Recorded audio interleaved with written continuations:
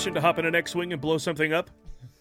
It's the Countdown to 9 podcast, our final episode as we work our way chronologically. Well, close to the final. I mean, we're gonna do a post. We're gonna do a post. I mean, we got to talk about Rise of Skywalker. So second to last. I think. All right, last in the countdown to 9. That's true. I mean, last in the countdown to 9. And agreed. then there'll be one countdown from 9. Yes, Yeah. agreed. Episode 9 comes out in mere days. So with this being it, we have a robust panel to talk about Episode 8. The Last Jedi. Robots are here. Robots. Paul Preston here from the Movie Guys with my good friend and co-host Sean Blodgett of the outrageous yet highly skilled Creative Motion Entertainment. I love it. I'm just gonna let that be. Yeah. Yep. And this is it. We'll have to think of other reasons to get together and hang out. I thought we would do Countdown to 5 when they put out the new Indiana Jones movie. Oh man. Can we squeeze in Countdown to 25 before next April? No Time to Die. James out? Bond. Can I just tell you, I love that trailer. Yeah. You can. Go on. I love that trailer. It is a great trailer. Yeah. I mean, But does it feel really James Bond to you? does any James Bond feel James Bond to you? I mean, like once the iPhone came out, it was like, Q, you can just go get another job. Wow. And that's where they played it the other way. They played it, they played it so that he'd just give him just one little gadget or whatever. That's true. They're very slowly playing that bit, which I like. But the car is fantastic. And old school Yeah. at the same time. I mean, And I love that it's not an Easter egg. That's his car. Yeah. For this movie. Yeah. Is the classic, Well, as you can see, we have no trouble DB talking Cooper. about This movies. is going to be a 3-hour show. Yeah. We have a table full of guests, starting with a guy quite familiar with our studio, the Admirals Club. He's been with the Movie Guys for 10 years. 10 years? Right. Last November? Holy Yeah. schnitzel. Always Wow. demanding to chime in when there's a Star Wars movie coming out. It's Adam Witt. Yeah. I was born to do this, Paul. And also in studio, it's... what the... Is this your theme song?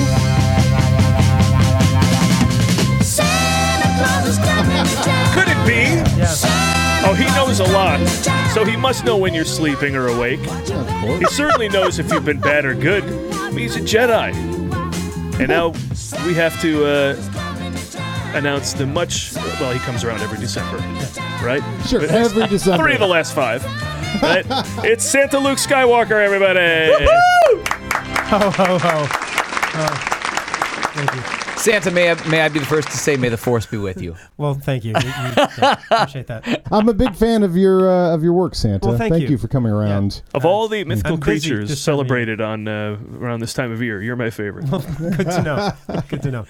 Yeah, if anyone's wondering, this is, of course, a longtime Movie Guys companion, David Beach, David Beach. who has a white beard Yeah. and plays Mark Hamill, Luke Skywalker. Yeah.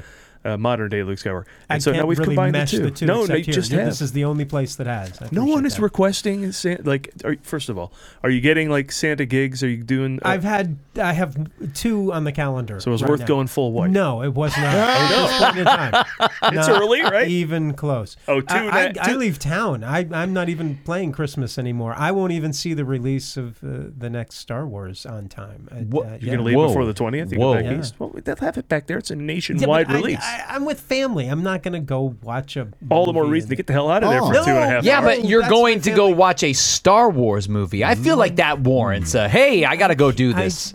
I can I got wait. business to I do. will. See, also, if they don't come with me, they're not my family. No, that's it. That's how I do the Christmas thing. Yeah. All right. So You've done- I'm a little sad, but that's the way it works. But you've done weddings as I have Luke, done As one, Luke? one Oh, wedding. wow. I married an Italian couple And- who, up until a week before, I thought it was a scam. And then I got the money and went, "This is really happening." And then I Then had you're to- like, now I can scam them. do Had you to actually rush have what is it? You have to register or whatever that thing is, right? I am a Universal Life Church yeah. minister. So had you done that before that moment, or No, I had it for quite some time. Oh, I you just had never it, okay, married- And then okay. I, for whatever reason, put it on Facebook. Hey, Last Jedi minister, and I get a text from these people going, "Would you?" And they weren't even Star Wars fans. They just wanted to do something in Vegas in a costume. And, Wow. and there's a lot of paperwork that I had to do on the day of in Vegas to Yeah. get this to happen. Yeah. And yeah, they didn't understand a word of English. and it was. There was. Are you sure they're married? They are married. Okay. Yeah, and there were people watching from Italy on the cameras in the chapel. Okay, I have to just ask this because I feel like it's an important question. Has The Last Jedi given last rites? No, I have not. Okay, just Can you wanted do to clarify. Can you do that with that license? I'm assuming any ministerial job I could do. Wow. That's a weird thing, but if you're like, hey, Grandpa really liked Star Wars. Yeah. That's a new It one. got dark real fast. I've had other friends marry other friends by going to the Universal Life Church, and but I've never had anybody that would be amazing. Is like, oh, I'm having my friend get his preacher's license to give me last rites. It would have to be a funeral pyre, though, wouldn't it? Have to be. I mean, you'd have to set yes, up it like, would. yeah, I suppose. If Yeah. you're going canon. yeah. All right. Some quick that. housekeeping. Please chime in your thoughts at themovieguys.net. Countdown to 9@gmail.com. Or Hold on. Poe Dameron is flying over right now. We planned that. Those fly guys. Go ahead. Sorry. At Countdown to 9 on all your social media nonsense, Facebook and Twitter and Instagram. As ever, we check in on with what's new with the rise of Skywalker early in every show. So here's the latest. Well, first of all, the Epilepsy Foundation has said that for about 3% of people with epilepsy, the film may trigger seizures. I guess there's a couple of scenes with Really? lots of blinking, flashing lights in the movie. So, wow. Yeah, I don't know if hopefully There's it's the not the nightclub finale. scene where Wow. they have the big dance. I think there's some kind of rave scene with Chewie, and he's like, it's just. Now my brain just wonders, like, what piece of production design has that happen? When's the last time that happened to a movie? What do you remember that? It That had happened to be- before. Pixels or Yeah. For Last Jedi, they had that thing on the. They had put a Pikachu. note on the board saying when Holdo goes through the ships and they take the sound out. They had to yes. put a note saying. There's nothing wrong because people were going, oh, the sound went out on our movie because there wasn't no explosion. So I guess you got to put up. There wasn't no explosion. Do not decry the state of audiences today. Stanley Kubrick actually had to print out for 2001 the fact that and put on every seat that there is no sound in space. That's why it's quiet. Like Wow. Really? That was a thing? Yeah. I Oh my heard God. that. Like in the very initial. That's crazy. On some of those scenes where it's just like. Did they go put that in? Because he's like, people are gonna. I don't know. I mean, I think it's when you're out. Because I know there is plenty of silent. Then there's Well, also when you're plenty outside the suit, I think it's quiet, right? Yeah. I think something like that. Yeah. Well, you Anyway. hear your own breathing, sure, inside the suit, sure. Yeah. of. Yeah. I wonder Is that what happened when you were in space? Yes. You could Luke, hear. did that I could hear my own breathing. Yeah, you could hear. Okay, that makes sense. Do you when you deliver presents to all the children of the world? Do you project like you did in Last Jedi? Yes, do you I project? become There's Force no Ghost, sleigh involved yes. or anything. He just like You right don't have there. to He's sleigh just pulled like, by Yeah, Wookiees. I do this sort of Yeah. thing, and yeah. It's from one of the ranger just crapped on his Yeah. shoulder. And for anybody listening only, that's true. That would David looks exactly Yeah. like Mark Hamill. that's yes, true. yeah, He yeah. looks We should just probably like him. clarify. Not a lot going on here for the listeners. He looks- So far, we're 10 minutes into the show and nothing has been accomplished. No, and we've left out a bunch of people. Yeah, as well. pretty much. Richard E. Grant took to Twitter to talk about how much he loved the movie. He's in it. Oh, is he? There's a Richard E. Grant sance going on because he was Richard just E. in Grant that. should be in more stuff. Yes. Did he just start showing up in more stuff? Yeah, well, he got that Oscar nomination for Can You Ever Forgive Me? Oh, the that's right. Melissa McCarthy movie, and he's great in it. Oh, but he hadn't been in movies for quite a while, right? Yes, he had, but not with high profile. Now he's in Gotcha. Star Wars. Oh, what a great one to put in Star Wars. And he was like crying and everything on Twitter, talking about how great it was. So Wow. Fantastic. we have Crying on Twitter. That's kind of like me being a Luke Skywalker impersonator for the audio set. that. Right. Yeah, okay. For those, there's history for this. David was once on our show. Yes. The radio magician. Mysterio, the radio magician. Yeah, Or no, something like that. Yeah, what was it? Mono, the amazing Mono. the Amazing Mono. Yeah. And I got to tell you, and if we should repost this from the archives, because I got to tell you, there is a comic timing that is perfectly genius in that, which is that the Mono, Amazing Mono, would do all the patter of a magician, and there'd be a long pause, and then Paul would go, "He's now put the rings together, and now they're apart." The radio magician. That's a great clip.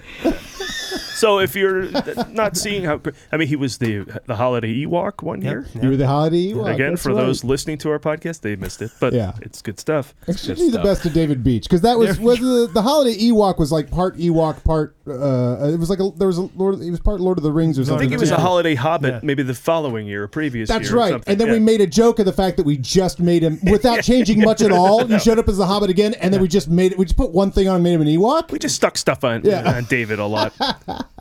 And I'm happy to have that happen. Rise to the occasion, my friend. And he looks just like Mark Hamill, everybody. Just remember that. I mean, seriously, dead ringer. Dead ringer. What are your plans to see Rise of Skywalker? I'm probably going to go back to Chicago. I have the old Schadenfreude crew that I see with, which now includes kids that I can go see Star Wars with. Schadenfreude Adams' old comedy troupe, which is legend. Yes, in Chicago. And so it should be nationally, but you're working on it. Should be, right? A little known. Known here and there. But yeah, I always go back, and it's great because that's the crew I saw The Phantom Menace with. Back in the day, in Chicago, we all stood in line for The Phantom Menace, and then a lot of them fell off of that. They were like, okay, that's a long history. Right? That's really cool. We've seen every Star Wars movie together, like me and this crew of friends. That's beautiful. And now I'm seeing it with their sons and daughters, too. McClurg Court still a thing? And McClurg Court. Love that. Yeah. That's where you go? Yeah, it's still a thing? That's not, but the next street up in Ohio is the big AMC 21 or whatever. There's no more McClurg Court? No, McClurg Court's going away. That was a great cinema. What a huge, awesome cinema that was. Yeah, that was great. That was where you and I, this is nostalgic because Paul and I met about 22 or so years ago now. But the very first conversation we had was that next weekend was going to be The Lost World, Jurassic Park 2. And so we just made a plan to go see that. That was like and we saw that at McClurg Court. We went to see The Lost World. Hold for a second. You need to turn your mic around. That's the problem. Yeah, it's kind of weird. Am I speaking into the back of it? You are. Oh, my God. And let there be a lesson to everybody that there's only one direction that's a pickup pattern on the microphone, and you have to be sure to talk into that. Thank you. This has been basic audiovisual recording. Can you remember everything you've said up till now just to say it again? Yeah, let me just say all that again. Star Wars is great, and David Beach is dressed like Mark Hamill. So, ladies and gentlemen, Adam Witt. Hey!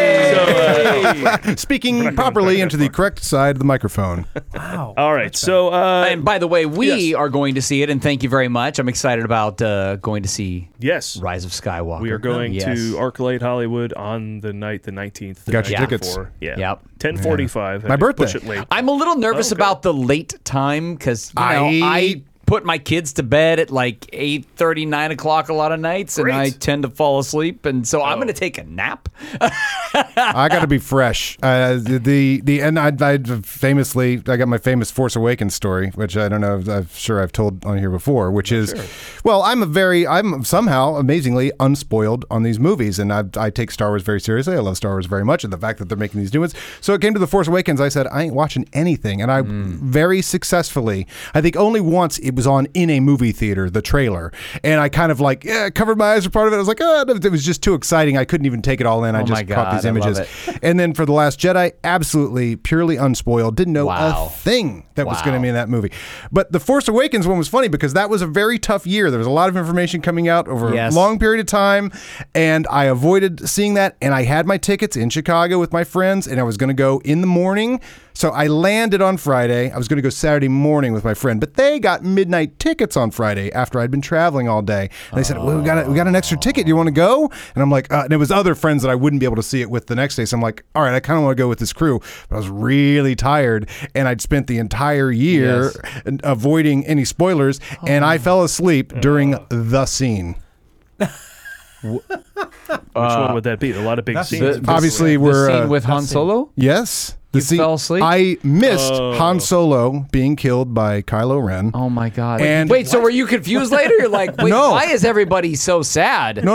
What is that? I mean, I saw the end of the movie, but here's the thing. That is the thing to get spoiled, right? Yes. So I wake up without having seen that. I finish the movie, and I get up, and then all the conversation is about how Han Solo died. And I was like, I did not know.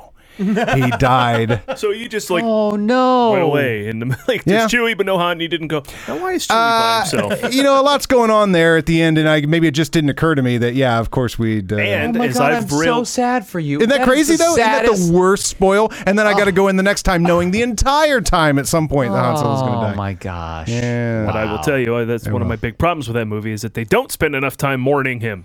Yeah. Anyway. Well, by the Last Jedi was supposed to start with his funeral. Oh, was it? Yeah, that was the original beginning. Interesting. Yep. Well, then how does The Last Jedi begin? Let us tell you with our patented Countdown to 9 recap, as we do with every movie that comes here. And this one starts no differently than every episode that has episode in the title. A long time ago, in a galaxy far, far away. Okay, before you go any further, I got a point. Oh, no. Continue. I'll remember. Following the destruction of the third Death Star, Star Killer Base. Sure, the Resistance, led by General Leia Organa, is attempting to pack up from their base and get out of Dodge. Gotta go right now. Unfortunately, the First Order arrives and catches them with their pants down, so to speak. So Poe, the cocky Han Solo type pilot, Well, okay, hotshot.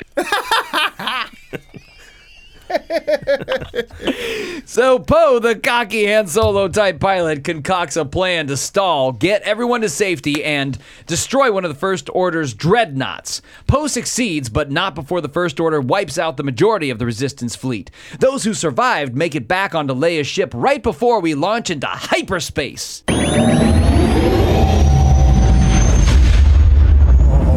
But this old trick won't fool once or twice the First Order, or won't it? It won't be the first time that trick has fooled. Fool me once. Shame on you. You fool me, we can't get fooled again. Basically, the First Order has a secret tracker to find them. The First Order attacks, kills all of the Resistance leaders except Leia because she was able to use the Force. It's an energy field created by we know all what living that is. created by We've all done, living things. Been through 9 movies. Now, there's a voice I can do. The 8 movies. It was sort of like Obi-Wan meets Stewie, though. He's a little Stewie. Meanwhile, Rey is visiting the islands, and she's not enjoying herself. She's not enjoying it. She has met up with the legendary Jedi Master Luke Skywalker, who also uses the Force to take the iconic final shot of The Force Awakens and reduce it to a goofy sight gag. Yes. Meanwhile, Rey's power in the Force grows, and Luke shares more of his story, and we finally get a glimpse at what has destroyed what was once a happy ending. Back in space, since the Cylons now know how to track our heroes whenever they make the jump, and the FTL drive has... Wait a second. It's a different franchise. Anyway, the Resistance is up Chocolate Creek without a popsicle stick, so to speak. Wait. Enter former stormtrooper, current deserter, and friend of Rey's, Finn! He makes a plan to desert again. But then he also, along with fan favorite Rose Tico, concocts a plan to get on board the Master Star Destroyer, turn off whatever is tracking the jumps to hyperspace, and save the Resistance. But to do this, they have to leave the ship they're on and kill a half hour. Finn and Rose venture to the casino world of Canto Bight to find a master code breaker who will help them. They find him, but are thrown in jail for... disrupting the casino games and causing a riot? No. Stealing a spaceship? No. Killing a First Order soldier? No, it was something involving parking. Parking violation.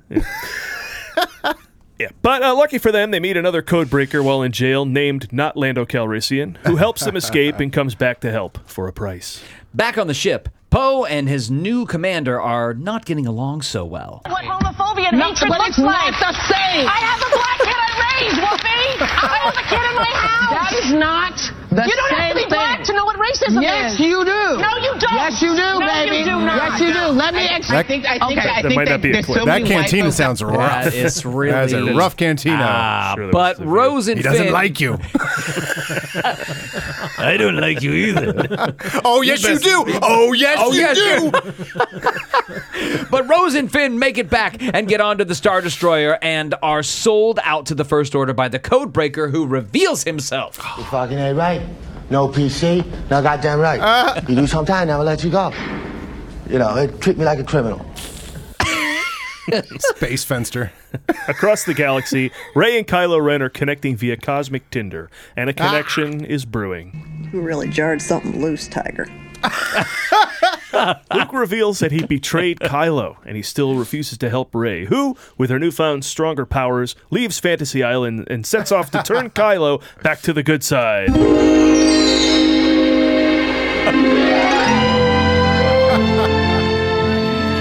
let that play underneath your next line. Then Luke gets yet another lesson from the greatest master, the greatest Jedi master of all, Yoda. I love that song. Chewie drops Rey off at Kylo's house so they can figure out their relationship. And they do, in the form of the greatest lightsaber battle ever.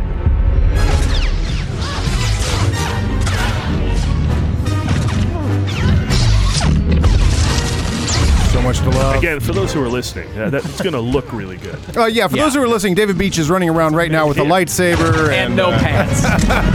Just kidding. That's not a saber. Finn and Rose are about to be toast when a new character saves the day. Admiral Holdo sacrifices herself to save what's left of the Resistance so they can escape to a nearby old rebel base on the planet Crate. A planet covered in salt, which we know thanks to the choice words of Resistance Officer General Exposition. Salt. Is that from the movie Salt, or is that from this movie? Oh, I should have done it at the end. Salt! Then a lot happens. Finn gets revenge on Captain Phasma. BB-8 saves Finn and Rose. Poe learns how to not have his entire team die so he can be the only one to glory. Then the First Order go to Crate to end all of this once and for all. Finn is about to finally do something worthwhile and sacrifice himself, much like Admiral Holdo. But fan favorite Rose stops him and allows the First Order's siege on the rebel base to continue. Thanks, Rose. And then Luke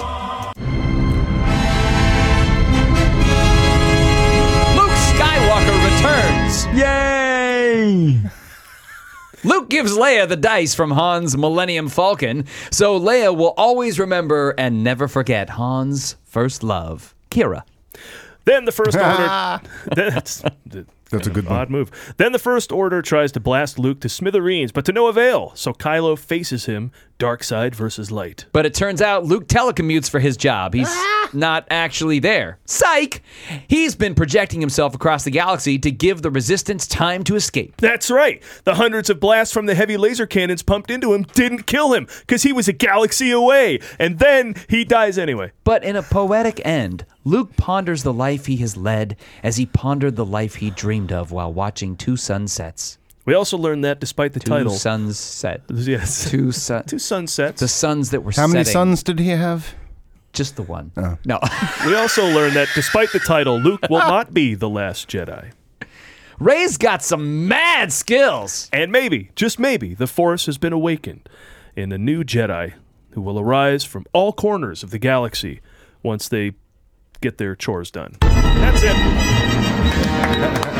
The last Jedi. As always, I'm going to jump right in. Yeah. This moment about the suns, I actually just literally recently figured this out. It really is a beautiful, poetic moment that Rian Johnson created. I mean, he's pondering the life he's led, looking at these two suns setting, just like he pondered the life he wanted to lead, looking at the two suns setting. And I thought poetically that is beautiful. That's some aces Star Wars right there, right? Yeah. I mean, you got to appreciate that. And also, throughout this entire movie, he manages to have his cake and eat it too, in that, yes, you want to see, as Luke says, what do you think, I'm just going to face down the entire Empire, or the entire First Order with a laser sword, which of course he does happen. Yes. And yet, we still get this moment of him, of solitude. And also, I mean, that's Force badassery. He can project himself onto the battlefield convincingly, and even a Sith can't recognize that. I mean, it's like, wow, and to do this sort of classic thing of like, well, it's David and Goliath. I'm going to lure, or Tortoise and the Hare. I'm going to lure them into their own defeat. Right. And of course, Kylo Ren is so maniacal and like so unhinged. He's got all the wrong elements and no calm to be a Jedi, and so he falls right for it. To beat a Jedi, yeah. Absolutely. Yeah, that's just that's a pretty dense ending in terms of like, oh, I'm gonna try and pull all that off, and then he's gonna look gently at a sunset and remind us of the very first shot from the very first movie. Yep. Okay. Well, and it works. And people were so upset about him like dying, like but they allude to how much strength and power that would take to do earlier in the film. It killed him. I mean that scene with as much Ray as we and, goof, they do. Yeah. Yeah. I mean, for the Tinder scene, right? I really do think that Rian Johnson delivered a unique script and a unique idea. And I also just recently found this out too. The thing with the dice apparently was supposed to be set up by J.J. Abrams. Mm-hmm. All of this stuff with the dice was somehow it was written in Force Awakens and then pulled.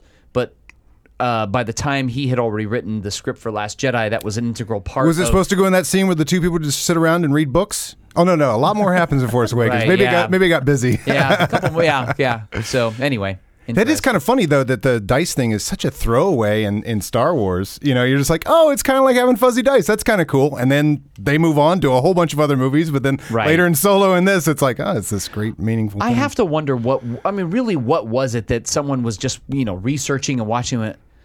He hits those dice. Should we do something with that? Do they mean something? Marketing. Yeah. Well, we've talked about what they mean here. They mean it's a throwback to Harrison Ford's Bob Falfa character from American Graffiti. Right, of course, yeah. Which I think George Lucas threw an is homage it? in Star Wars. I think so. Yeah. Oh, okay. Yeah. And then they inherited it. Inherited it? No, they Homaged. Yeah, they gave it all this meaning. Gave. I'll go with gave. Transpositioned, I think is the... transmogrified. But the thing about J.J. Abrams and Rian Johnson, they definitely did not have to pop in their copy of Star Wars to catch a detail like that. The people that created this movies already know that's where that goes in the Millennium Falcon. You can probably trace the Millennium Falcon out just from having watched it so many times. Well, I've said this before too. These are the only movies, Marvel and Star Wars, where you can spend a ton of money. When you see one movie after another losing at the box office, it's because they spent too much. Yeah. You got to stop with the spending. Rian Johnson, to his credit, just made Knives Out for $40 million with all those stars. Yeah, that's going to be a big hit, even if it only makes $150 million, worldwide. $150 million would be like a crushing defeat for Endgame. Yeah. But for Knives Out, it's great. It's going to be great. Chris Hemsworth's salary, and it will make that much. Yeah. So, but. This, I think, is the most ever spent on a Star Wars movie. $317 million. Wow. Yeah, it was actually the biggest Star Wars movie to date in terms of the cost and the building of everything. I mean, it was a massive undertaking. If you watch the behind the scenes, which, by the way, out of all the behind the scenes that I've watched, the featurette, whatever the full length one of behind the scenes for this, has a very morose kind of dark tone to it. Is this the one about Rian Johnson, his journey to creating? Yeah, it's on the Blu-ray and it's part of the package. But I remember watching it, going, "Wow, this definitely has a distinct tone that is very different." I mean, it was much more of a cinematic kind of behind the scenes, whereas a lot of them are just kind of very. I mean, it definitely had. Hey, everybody, Rian Johnson. I know, here. right? We're behind the scenes. Oh, check out the set we built. Pretty cool, huh? Yeah, I hate those. I like the ones that really are just take you into no, this is what day 2 of production is. Here's the guy that brings the food, and here's how complex this is. Turn the cameras off because we're going to kill each other. Yeah, that's kind of what this one was, because I mean, there's even a moment where they're whatever weeks or months into it, and they're just like, yeah, we're here and we're just kind of keep going, and they're exhausted. I mean, movies are impossible to make to begin with, but Star Wars movies are very impossible to make, and a sequel after all this amount of time between Return of the Jedi and The Force Awakens, or even the prequels in Force Awakens or whatever. The Force Awakens was an impossible film to make. I think The Last Jedi is an impossible film to make. It's amazing. They're both just incredible Star Wars experiences. Well, I've said it before and I'll say it again. What I loved most about The Last Jedi was that it was so unexpected. It was so unexpected. I sat there watching them because and I've said this, you go into a Star Wars film and you kind of have a sense of what you think is maybe going to happen. Okay, the good and the light and the dark. And the you're hoping for some Star Warsy stuff. Yeah, you're hoping for whatever. And then, Rian Johnson just turned it all upside down and nope, we're not going to do that. Nope. Yeah. I mean, I remember sitting there subverting expectations every single step. And the moment that we're all, I mean, it's almost palpable in the theater, the moment when Rey's in the cave or the whatever that is, the Yeah. water and everything. And she's having this whole vision and whatever. And I mean, it's almost palpable in the theater that everybody's like, oh my God, we are going to find out who Rey's parents are. Oh my God. Oh my God. And then she walks into the shot and it's her again. And you're like, what? What is Exactly. What is happening? Exactly. Luke just cut Darth Vader's head off. Oh my God, is that Darth Vader's face inside there? It's Luke's. Yeah. She's going to meet her parents. Oh, it's her. Yeah. I mean, I just like the parallels Yeah. between all the Star Wars So stuff and done beautiful. completely differently. I love that. That's really nice. I had forgotten that comparative. That's a really good. Yeah, that's a really. Yeah, good it's the dark comparative. cave that he goes down into. In I mean, I Empire think Strikes Back. but I forgot that. I mean, I knew he saw himself, but I didn't make that connect. That's good connection. And I'll just give you my overall thesis, because everything I'm going to say here is going to play into this, is that The Last Jedi... David, then we'll get to yours after. I'm enjoying the ride. He's projecting his dialogue right now. I'm not even here. I'm actually sitting at home. But we can feel you. I mean, do you think the audience... Yeah, that's true. You could even be a force projection. I feel like... That The Last Jedi is a brand new symphony played with exactly the same notes as Star Wars or The Force Awakens, which is a different symphony played with the same notes. I think the complaint about The Force Awakens was it was too similar to the other symphony. Yes. Yeah. But I think that also gives short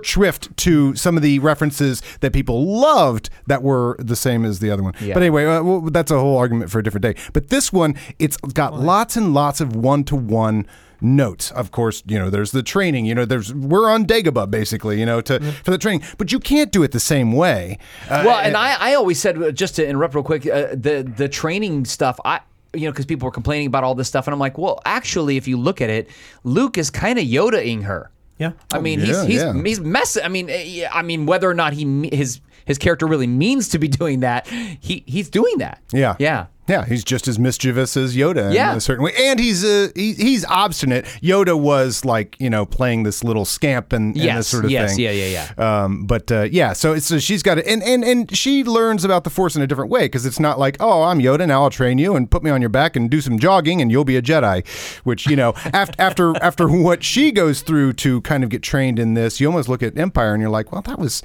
kind of overly simple. It was like, okay, run around, lift some rocks, and boom, you're ready to go. I mean, they said he was never ready to go, but in this one, it's like she's getting her lessons in a very different fashion, and of course, Luke is a very different master, a reluctant master. Right. Yeah, much more visceral, I think, in a lot of ways. So when you talk about her parents, we've said before on the show, we've said that already like 5 times today. I bring this up a lot. Yeah. Again, what are you going to do? It's the basically, final you show. can just watch one episode. But I Previously on. I never cared who her parents were. Everyone came away from The Force Awakens saying, who are her parents? But that movie never set up a thing where like you had to know. Well, she always wanted to go back to Jakku because she wanted to make sure she was there when her parents returned. Yeah. That was a couple moments in that where she wanted to leave the event. Very brief. Considering how much brief. people like were distraught and thinking about it and thinking over who it could possibly be. I'm like, this is like a minor thing. But you want to tie in. You want to know. You want to figure it out. But the thing is, it may not be essential because now, of course, by the end of Last Jedi, when you have Star Wars kid with the broom handle in his basement or whatever, and if that's what it was, he really is Star Wars kid at the end of it. That's a double reference. So, the movie is positing then that you don't have to be related to the Force to have it. You don't have to be Luke Skywalker's kid or whatever. But you did. Humans want that tie-in. Humans want to know where she came from, regardless. I mean, if they want to take it that route, everybody can have the Force in them. That's never been denied. But it's just like this loose end. But in a sense. Yeah, but we don't know where Poe came from. But they want to throw you off the trail. That's true.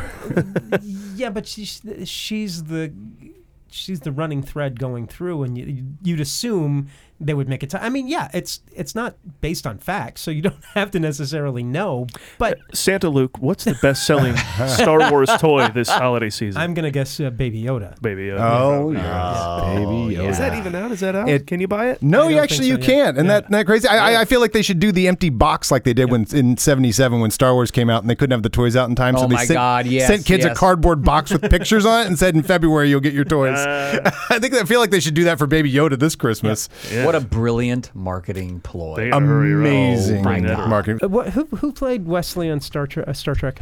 Wesley Crusher. Will Wheaton. Will Wheaton. Well, I went down to Grumman's, which isn't called Grumman's now, I guess, the Chinese theater. It's, I think... TCL or TCL. TCL. And I stood out there.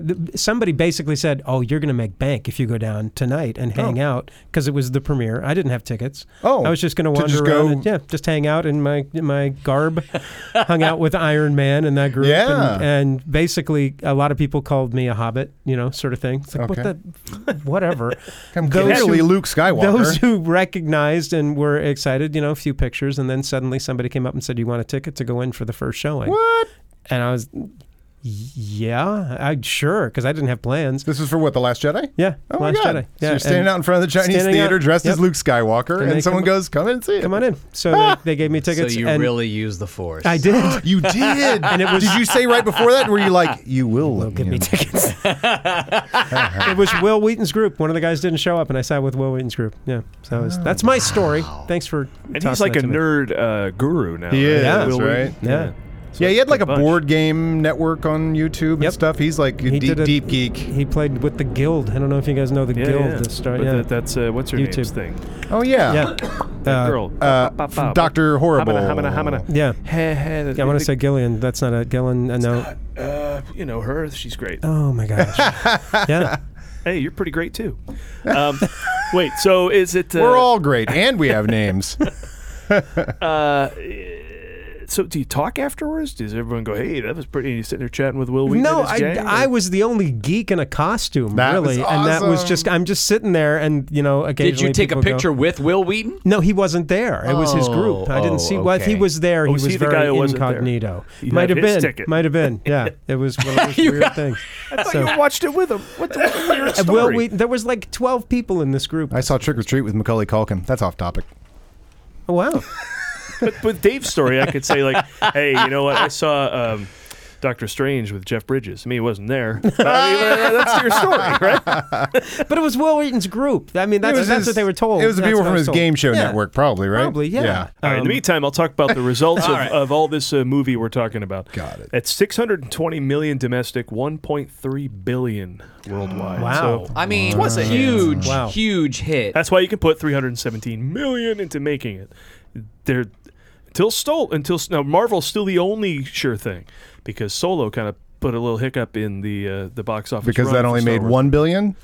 That made like Yeah. made like 500. I think. know, Like, and that cost, and they had to shoot it twice, so that probably means it cost $600 million. Where does that money break down? Do you ever see the breakdown of where that money went? The money they spent I'm always on that curious, like how much of that is marketing.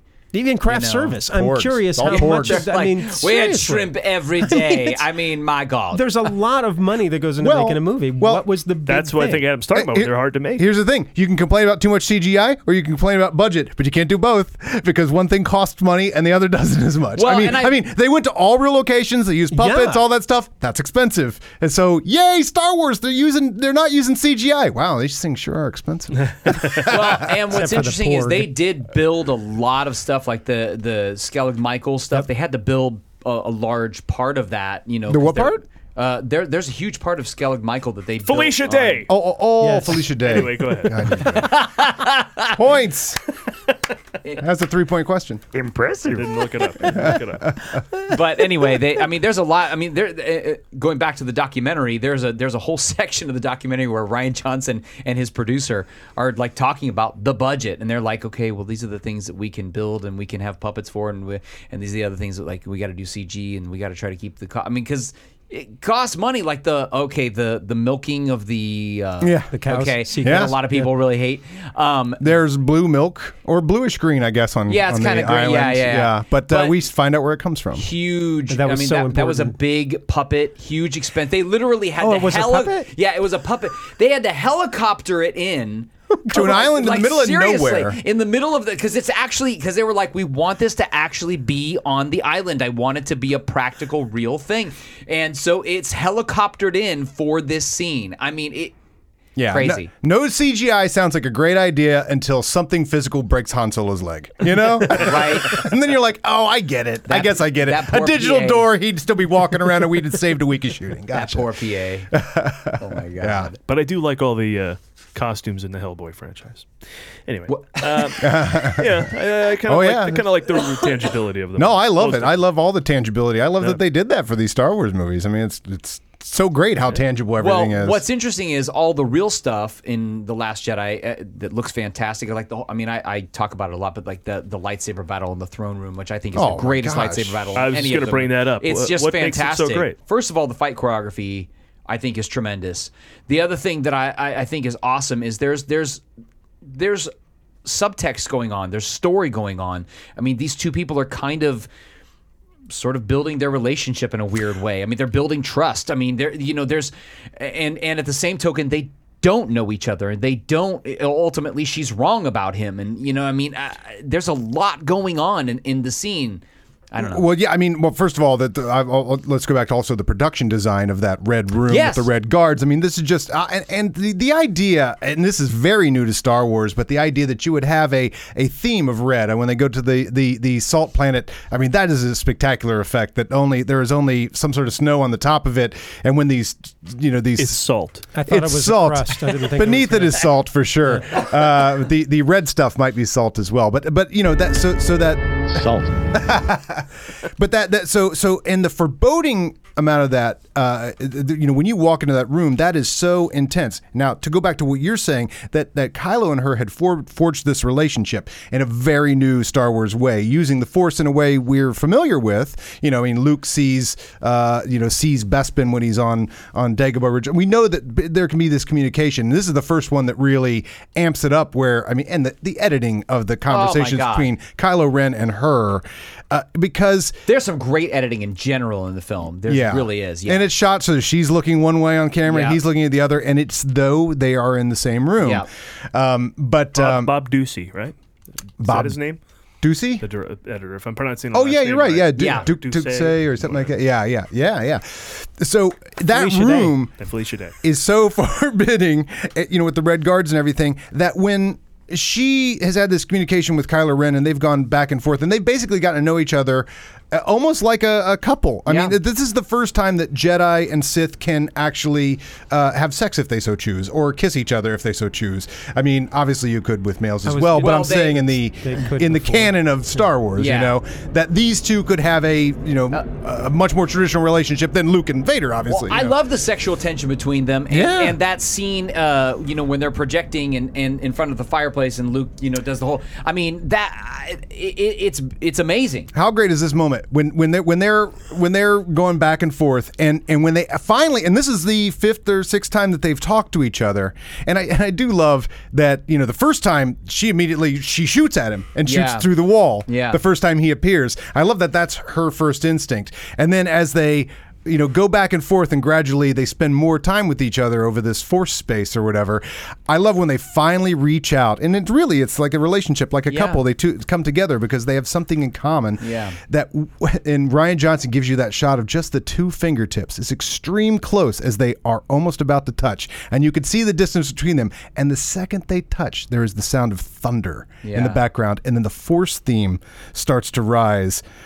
Because she sees at that moment that he was right, that Luke did try to kill him. Mm-hmm. Because up until then, we have a Rashomon kind of, right. Kylo says, Luke tried to kill me, and Luke says, oh, he's a jerk, but whatever. But she sees, because she can now feel his real thoughts, and she starts crying. Because it so saddens her that Luke did that. Yeah. And when she accuses him, because they immediately go into their battle right after that. I mean, we get to see Rey and Luke. It's not with lightsabers, but they are, it's a fantastic fight scene. They're doing the dance. Great fight scene.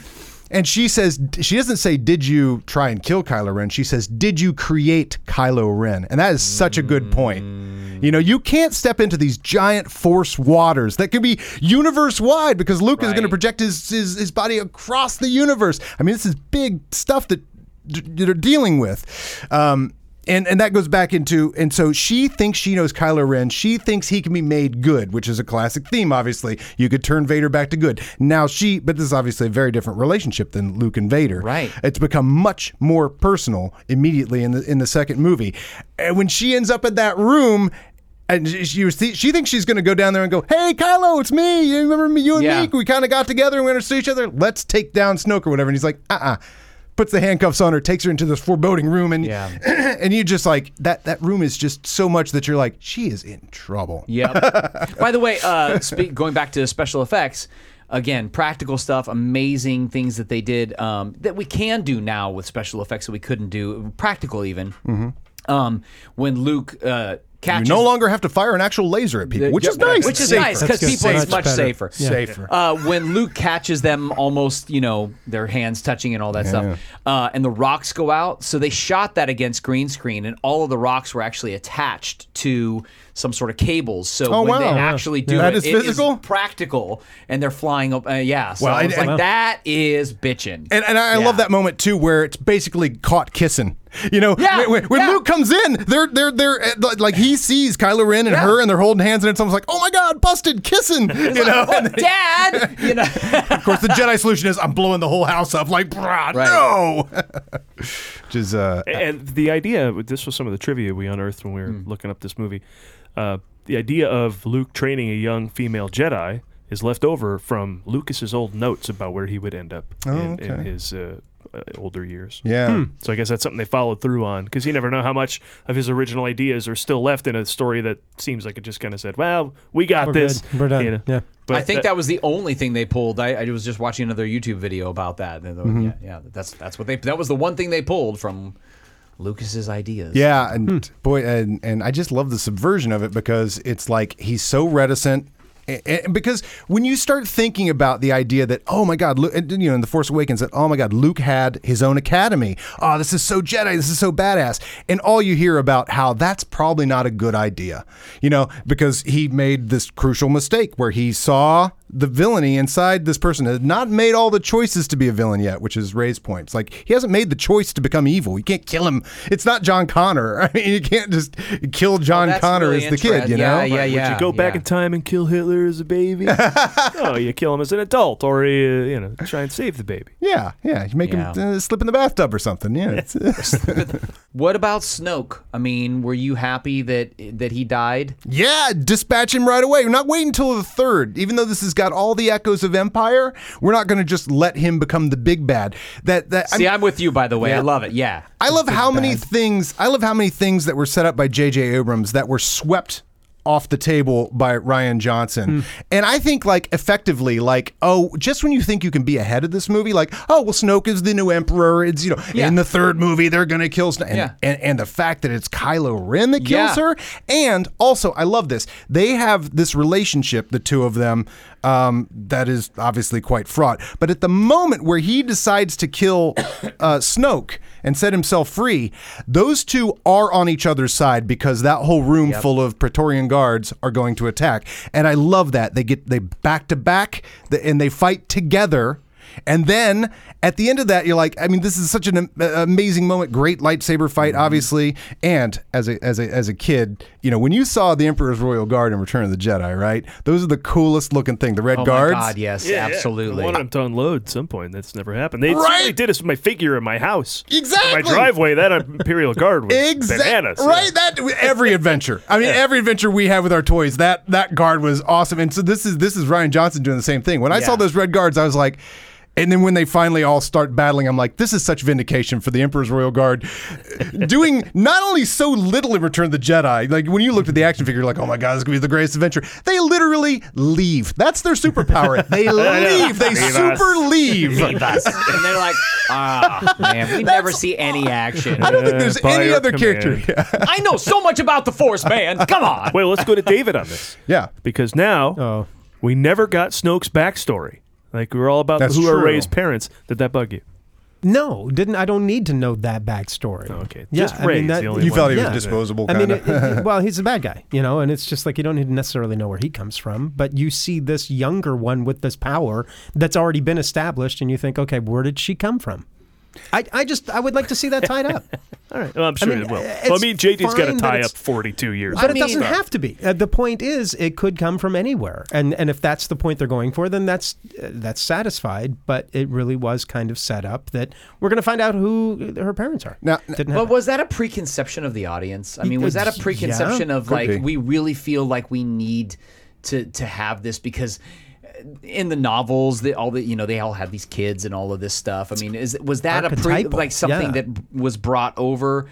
I mean, I know she's curious about her parents in the storyline, but was that just something we brought to it? I don't know. I mean, that's a theme, obviously. Yeah. Luke, Exactly. Luke, I'm your father. You know, I mean, Yeah. it's part and parcel of Star Wars. Yeah, I think a lot of it comes from that, of just like we know there's a passing on. Where did this come from? I mean, that's one of the notes on the keyboard, you know? Now, let me ask you this, and this is for everybody. That's the way I know. Would you anything. have been satisfied, or would you have been happy if she would have been Luke's daughter?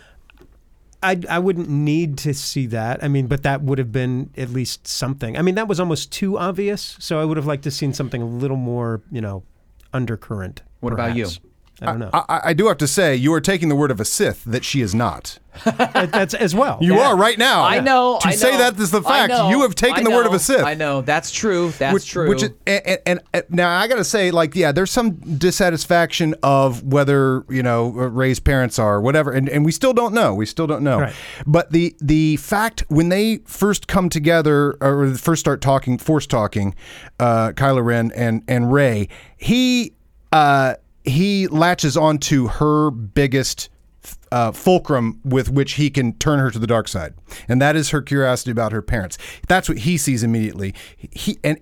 Oh, that's interesting. And what he's doing there, or could be doing, unless he turns out to be a good guy, but what he's doing there is, what is the one thing that I can control you with? Because he's trained under the Sith, and that is the one thing that drives her. If you can grab that leash of her parents, you could drag her around anywhere and make her do anything.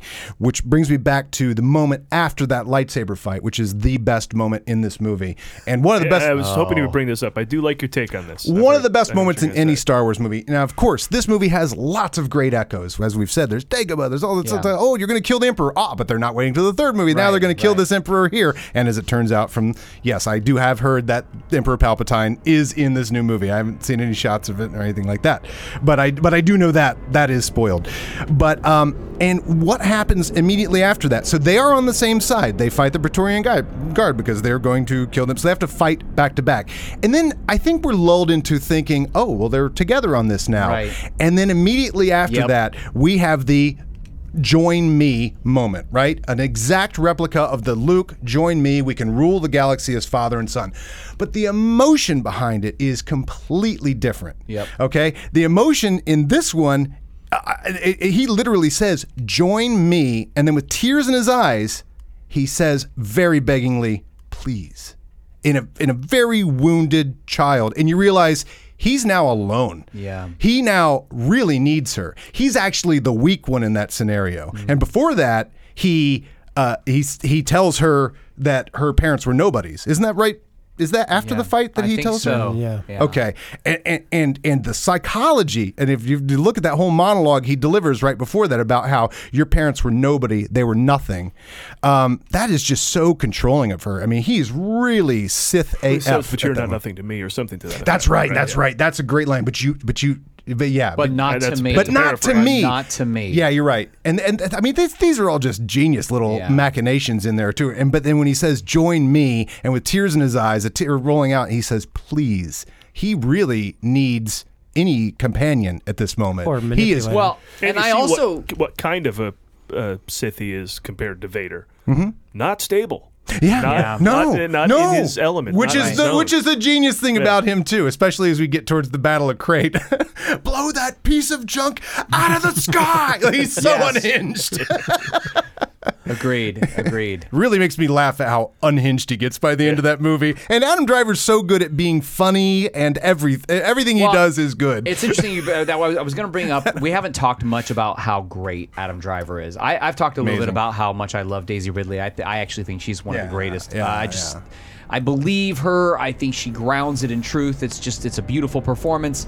But Adam Driver, man, he just brings it, and he has a great way of playing all those levels and dark and all that stuff, but then being vulnerable with it. Mm-hmm. And I think that's what makes it so interesting. He's not just pissed off, and he's not just angry. When we go back, and because to me, Adam Driver is in, and I saw it in Force Awakens. I mean, he kind of represents everything at least for myself, I wished that Anakin Skywalker, Hayden Christensen. He's a second.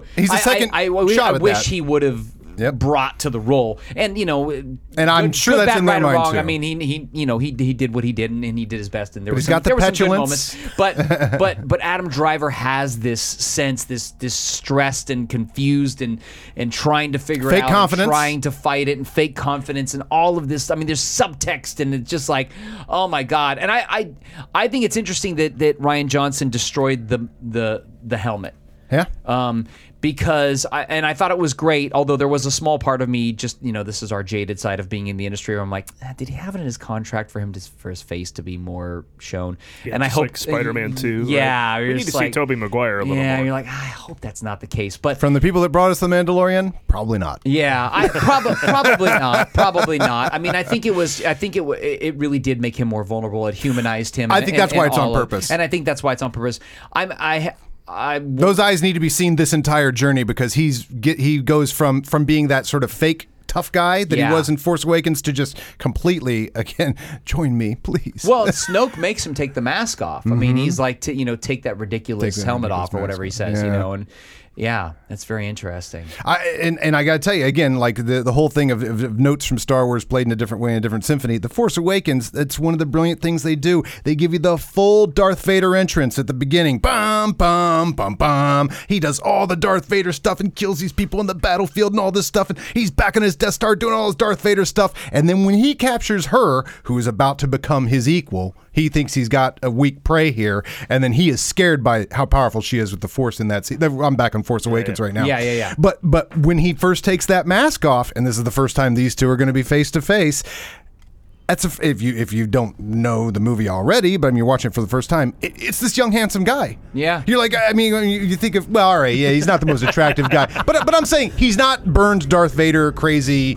Michael Myers. Young, exotic-looking guy. Yeah. Ballet dancer is the first thing that crossed my mind. No, I mean, Driver's got total chops. Just watch Silence or any of the Noah Baumbach films, and right now he's nominated for a Golden Globe for BlacKkKlansman for A Marriage Story. And I want to see this. I'm dying to see this. Deliver the goods, because it's apparently just this emotionally bare divorce story, and apparently he's amazing in it. So he's got the goods. Anything. Yeah, he's totally got the goods.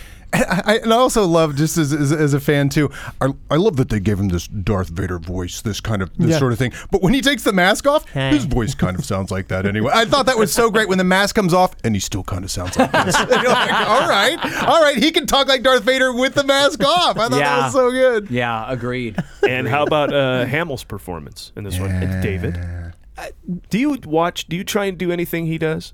What would that be? That's what I'm asking. Describe. Use the what Force, there hold a is. lightsaber. I mean, there's really. I've cut looked. your hand off. Have you ever Are you committed to this or what? Have you ever milked an alien? I was hoping they're flying a puppet into my place. Oh. A couple of weeks ago.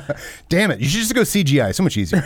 I don't know what to grasp. I don't know what's there that I could make it. I mean, everybody does the Tachi line anyway. Yeah, exactly. You talk about him, so it's that's what they Hitachi? know.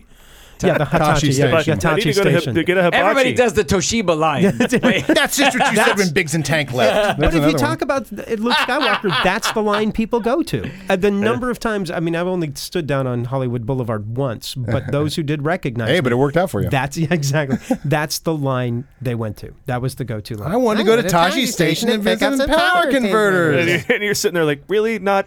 I'm a Jedi like my father before me. We got to do the Tachi Station. No. Right. Sometimes they would, dad sort of thing. But yeah, it was.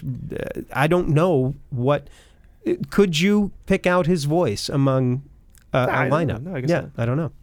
And sacrifice Han and Leia. That's a different one. I think Mark Hamill's performance in this is just flawless. It was really enjoyable to watch. I think it's. I mean, I don't know about all his other on-camera career. I mean, I know he's done a lot of voiceover, so we all love that work. Mm-hmm. But in terms of his on-camera career, I actually think this is like his quintessential. It's a meaty role. Right. Yeah. I mean, it really is an awesome role to play. And, yeah, and he didn't really do much in the first three. I didn't think, as far as acting went, it was kind of just having fun. But there was meat to this. I don't know. I mean, Empire for sure. There's a lot of stuff going on in Empire.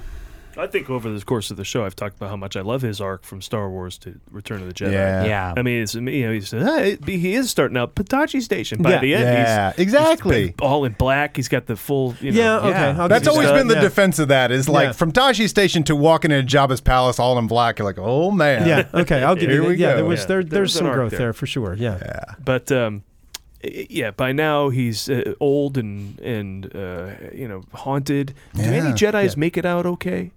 Like I'm asking, in the history of Star Wars, are any Jedis old and like awesome, or are they hermits like Ben Kenobi, or are they dead, or are they do they ever like? It seems like we know about all the Jedis there are. Although this movie posits that there are plenty of Jedi. You don't have to go to a temple, and in fact, this temple failed, much like kind of the original Jedi temple failed in a certain way in the prequels as well. Right. This movie's saying The Last Jedi is an ironic title. I think that's the only ironic Star Wars title. But he's not the Last Jedi. There will never be a Last Jedi because any of us can be a Jedi. But Jedi is one of those terms that's not. What's the plural of Jedi?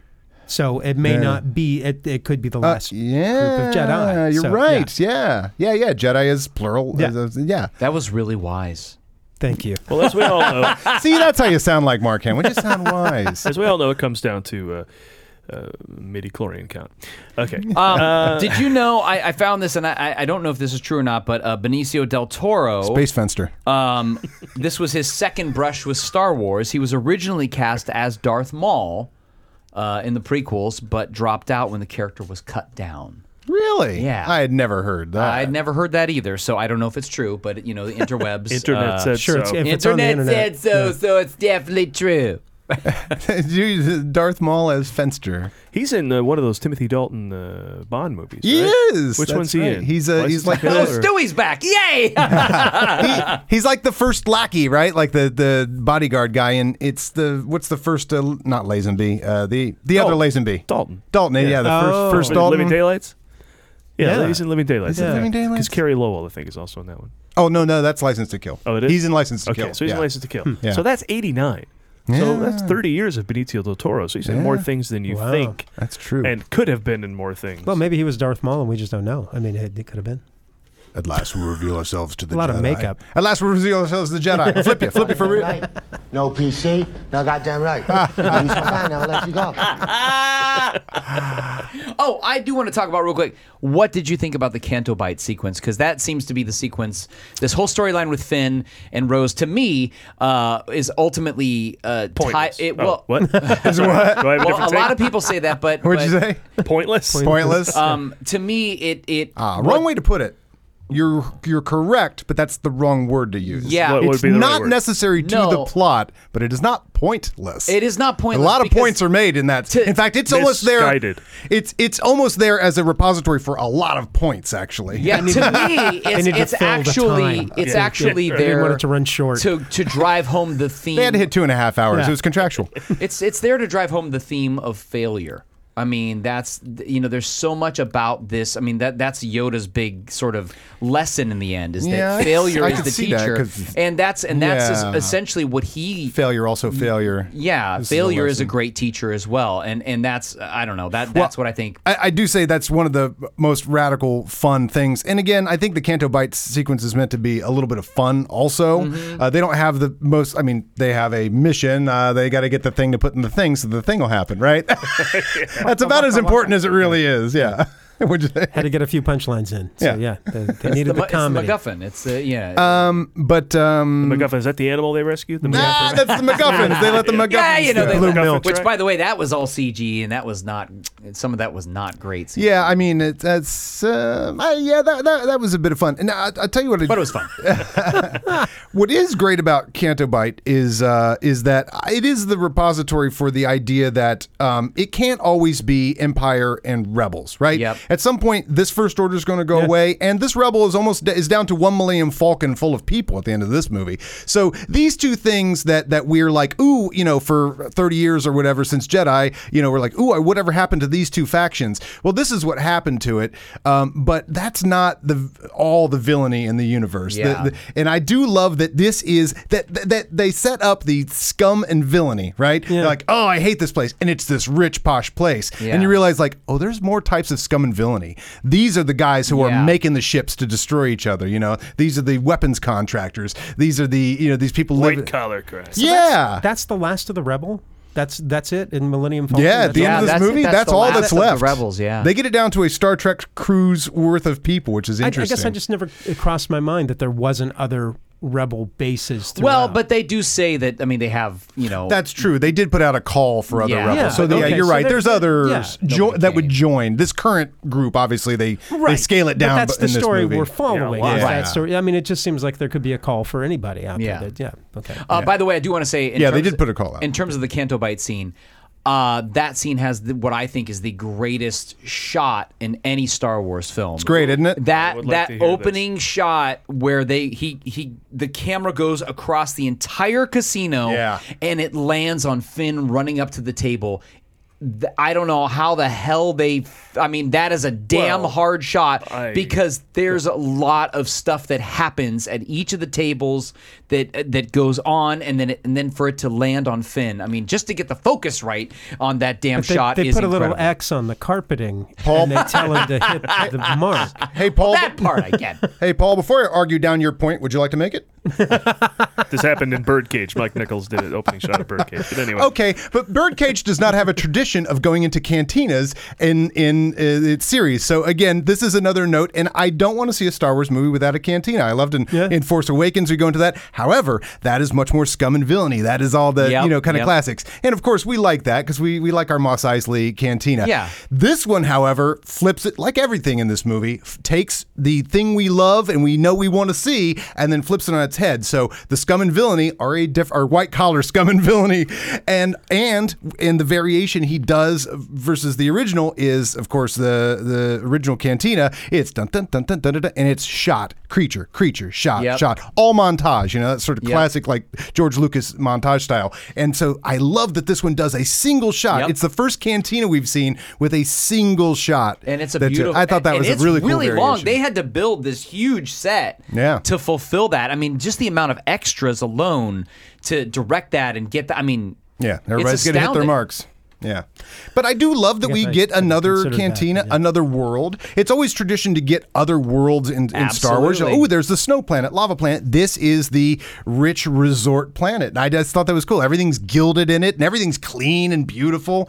And going back to your point, I love that they screw everything up on it. Yeah. The very first thing they're there to do, they screw up. They don't even get close to the guy that's going to break their code for them. I mean, they mess everything up, but they end up freeing the animals, which kind of has sort of a release the horses kind of sort of Western sort of feel or something.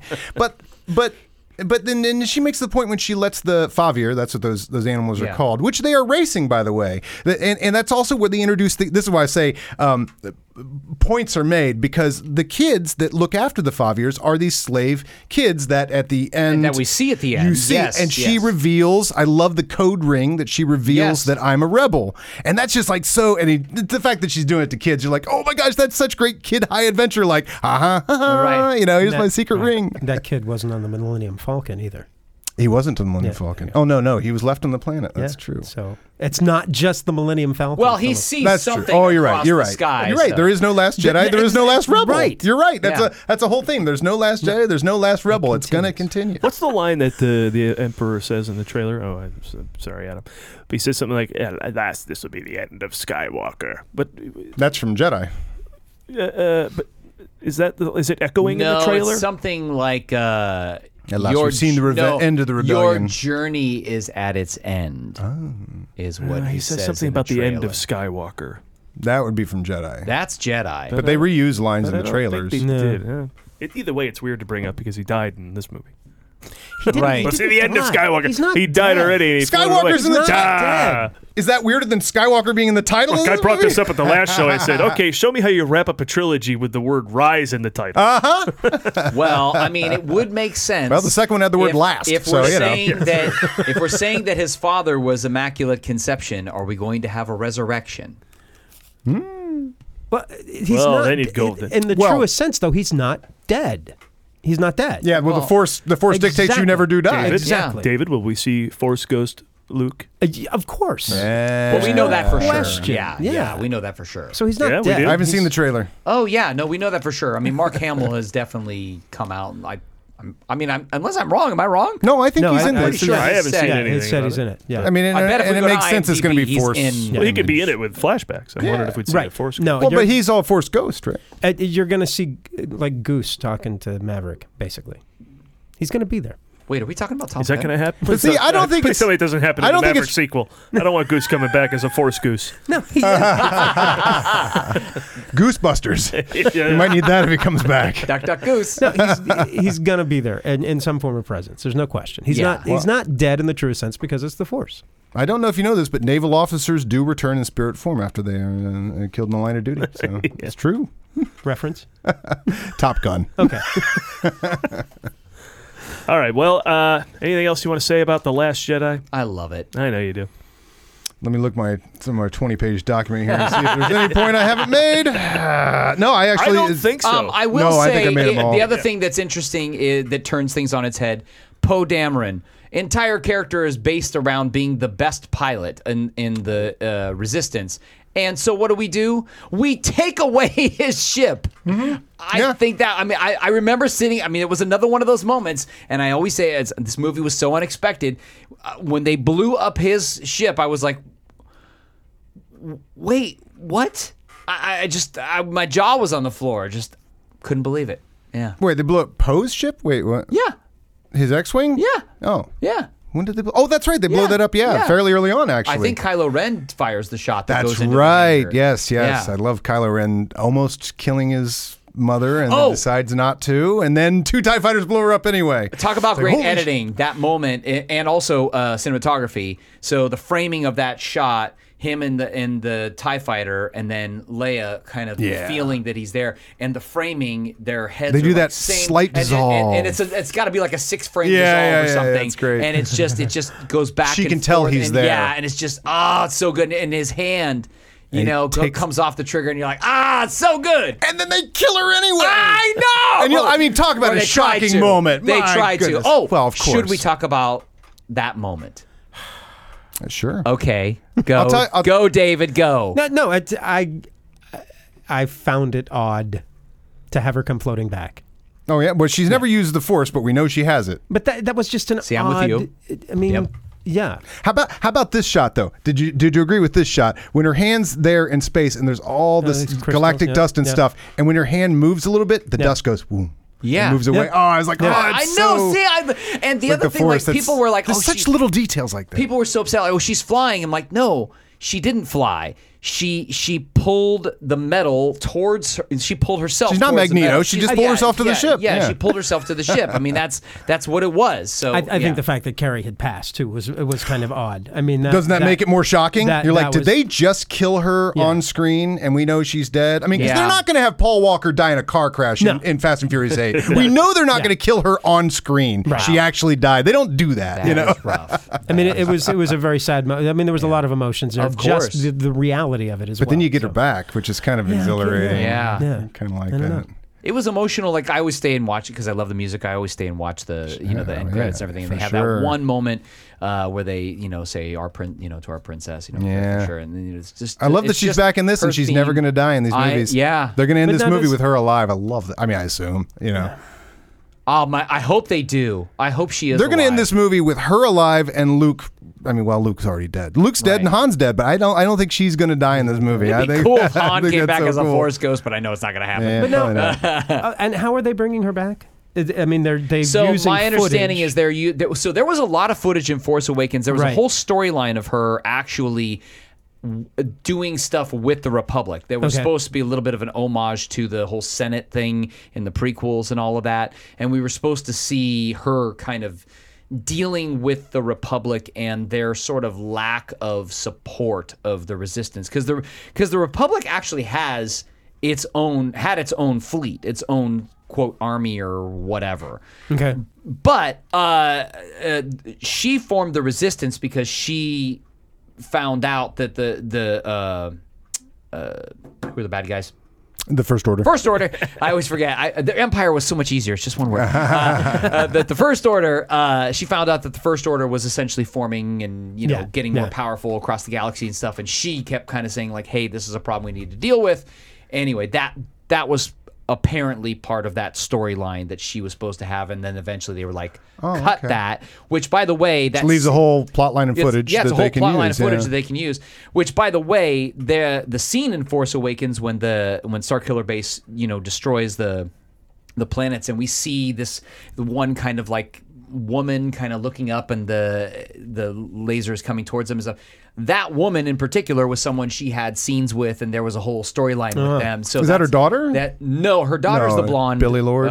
Yeah, she's the blonde in oh, okay, yeah. Which, by the way, I love that has a bigger role in Last Jedi. It's great. I mean, it just from a bigger family perspective, it's just like, yes, that's awesome. Yes, your daughter should be in there.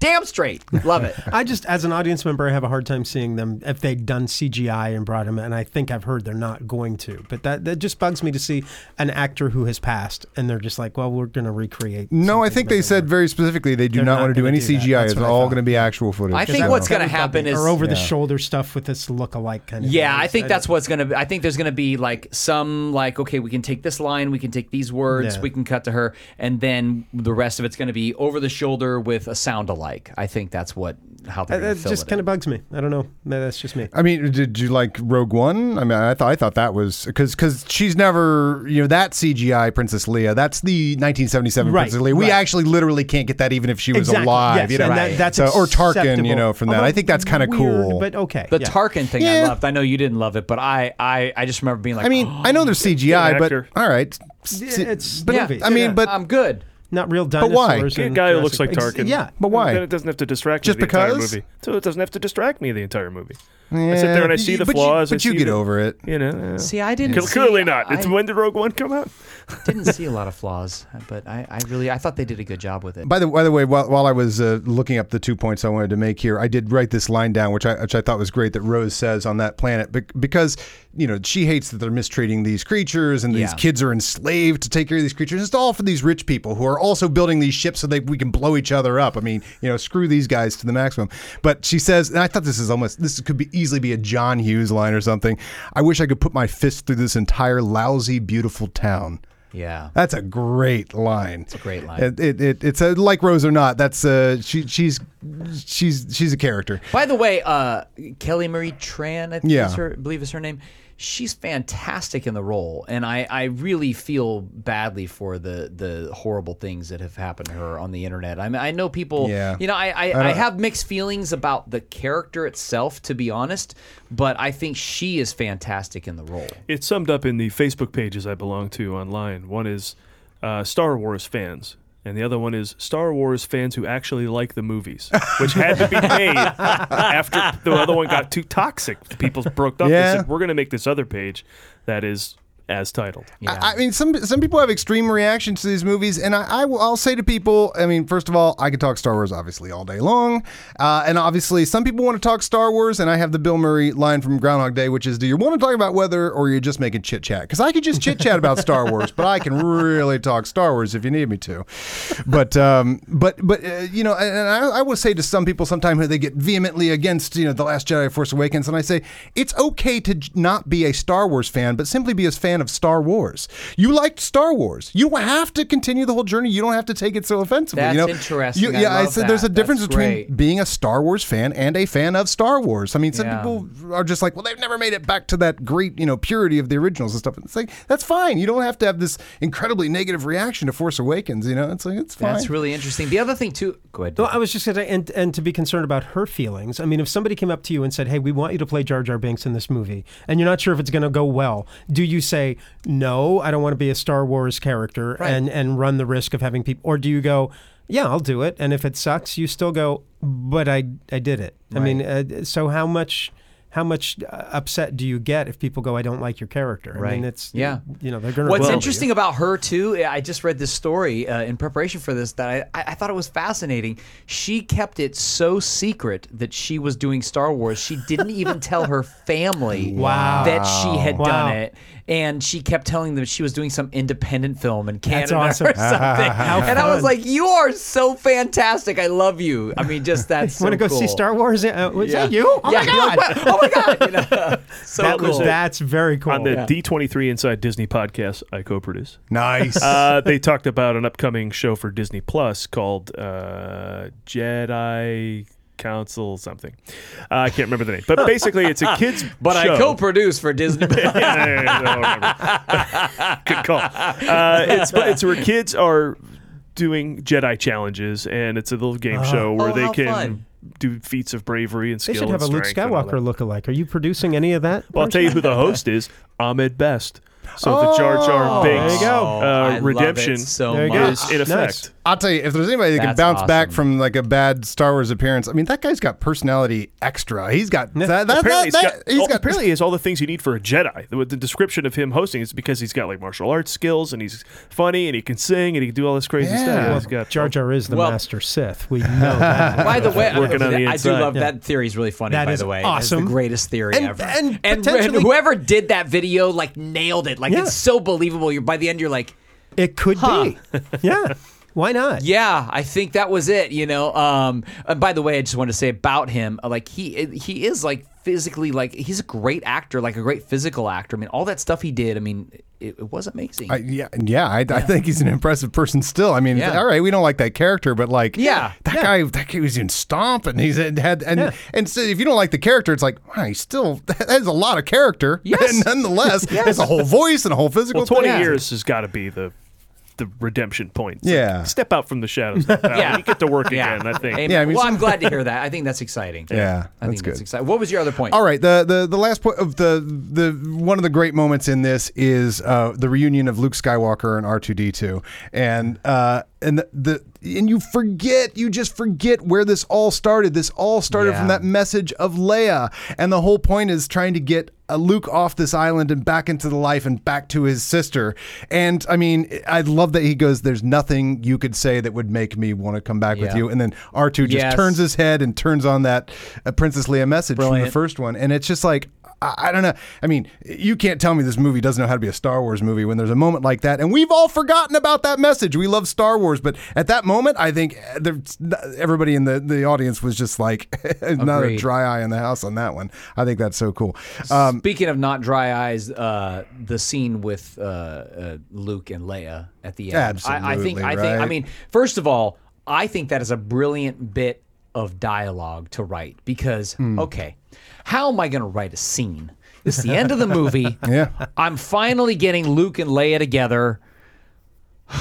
I got like 30 seconds. Right. How do I make this impactful? I mean, it's beautiful. He gives her a kiss.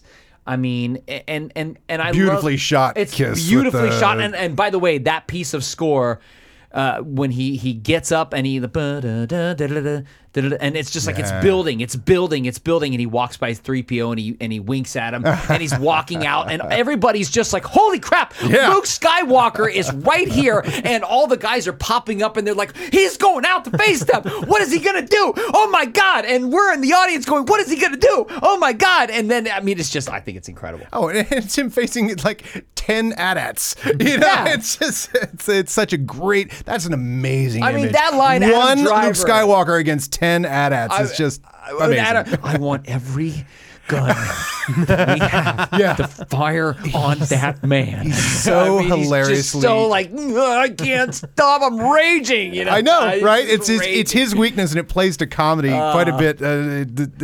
Not laughing at the movie, but like it's just Were you upset at all with how Hux was handled in this film? Because that was one complaint that some people really hated. That I was not. How serious can you take Hux? I mean, it's like he is the Empire goon.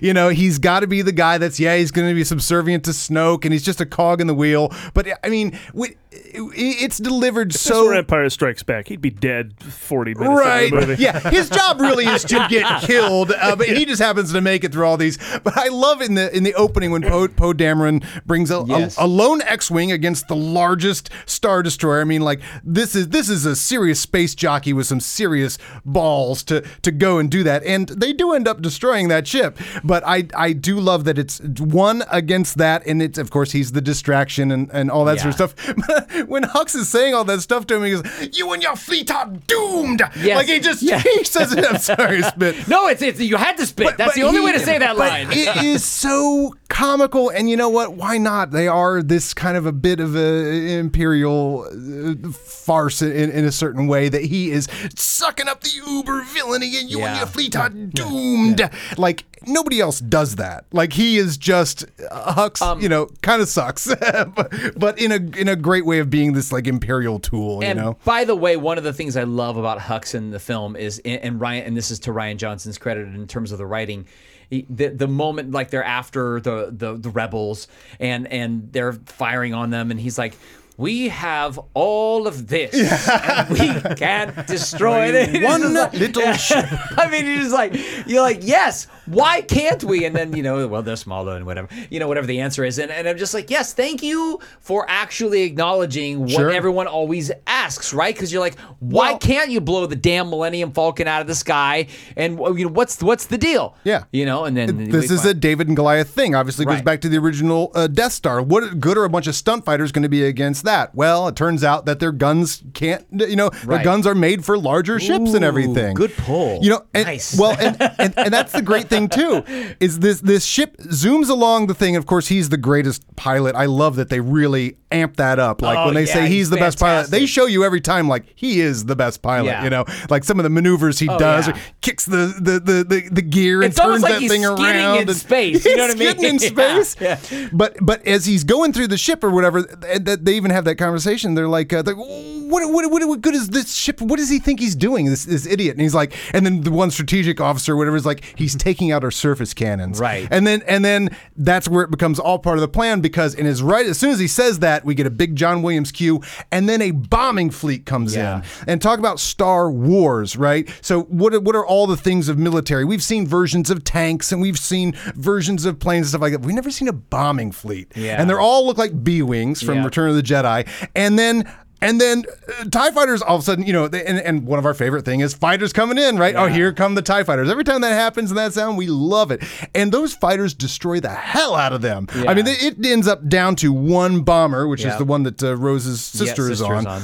But I mean, the heights that they take you to, where it's one ship against the entire thing, and then before you know it, and then we're to get that strategic thing. He takes out all the weapons, and then they've got a bombing run, and then it's just down to one bomber, and can she do it? And sure enough, they blow the whole thing up. But then brought home by Princess Leia saying, we've got nothing but dead soldiers, no leaders, right. And then that sends him on a journey to sort of become Princess Leia throughout the course of this movie. That's what Poe's job is. Having watched that scene again, though, there was one thing though that just and I know it's one of those gravity-driven sci-fi, okay, what was it? If gravity-driven bombs, the bombs dropping. Well, okay, that's an argument too. Yeah. But the other thing, I'm watching it and I'm like, can't they just back up their ship away from, or just fly it away? No, they're stuck. From you really think you can do a 180 in a cruiser ship? I mean, they don't really turn on a dime. I mean, or just go forward. I don't know. Or just down in space. Aircraft carriers don't turn on a dime. I don't think. I suppose maybe that's a good argument then. Okay, all right. Then I buy it. I love it, and I love you. Good job. Way to defend The Last Jedi. They could hyperspace out of it. Might take a second. They can warm those engines up. Those gravity dropping bombs are going to come down on top of their. I thought that was interesting. I don't need that accuracy. The bombs should just go all in 10 different directions. Well, but you were thinking of sci-fi. This is fantasy. There's precedent. Agreed. But there is precedent in The Empire Strikes Back when they would bomb the asteroids. Now, granted, the asteroids may have had a field of gravity that would allow them to take the bombs. But Well, I also just would thought it was argue an that interesting choice. I also would argue that the bombs come out in a rapid succession and Well, I with don't a know what those speed. bombs are made and of. so and so that force. Maybe they're magnets. They just dropped.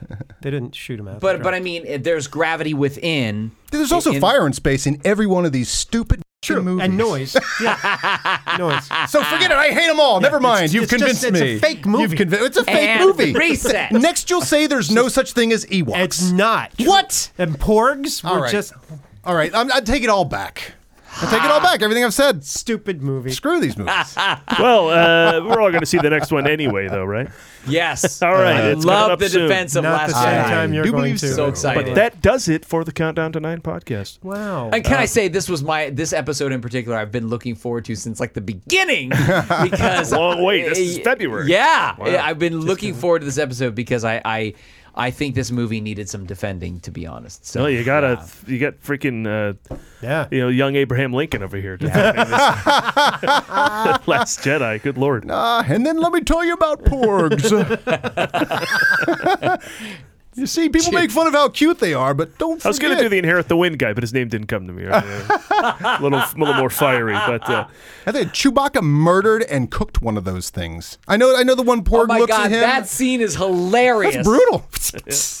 Killed that Scene is sucker. hilarious. How do you think he killed it? Just smacked it against a rock? I mean, we're never going to see that scene, but he killed that thing There's and cooked outtakes, it. I'm sure. I love how perfectly I hope it plucked was like that that. thing was. I mean, he the best cooked that part. thing perfectly on that fire. If you see it, it's like, Oh, yeah, this is that the- looks like the Christmas goose. I mean, It it's just singed the feathers off of Yeah. it. Yeah, it looks like the goose that Bugs Bunny turns into when the guy's starving and imagining it's the perfect sort of turkey. Yeah. Squab. all right. Well, any of the other shows that you missed, some of the ones not quite the favorites of Sean, but other They're all episodes my of the favorite. show, they're out there. Our YouTube page, iTunes, Podbean, search Countdown to 9. You'll find what we're up to, and of course, themovieguys.net. You can search everything there as well. We've embedded all the videos on that page. Once again, I'm Paul Preston. I'm Sean Blodgett. Thanks to Adam Witt. Plugs, Adam. What are we looking at with you? We got any big video projects coming up? I would say go to the Movie Guys YouTube page and watch our Frozen 2 breaking movie news. I'm very proud of that little skit we just did. I can't wait to see it because I love the film. And we hope to do more of those. Oh, you saw Frozen 2? Yes, I did. Yeah. Paul and I are going to do a new thing, and we'll get it up into more production. We just got that one off, but it's to do breaking movie news, to report the openings of movies as though they are breaking news. Yeah, and ladies and gentlemen, another movie opened this week. Perhaps more. So another one this week. Yes, that's right. We can't stop it. And David Beach. Yes. What are you plugging? I'm going to be Santa.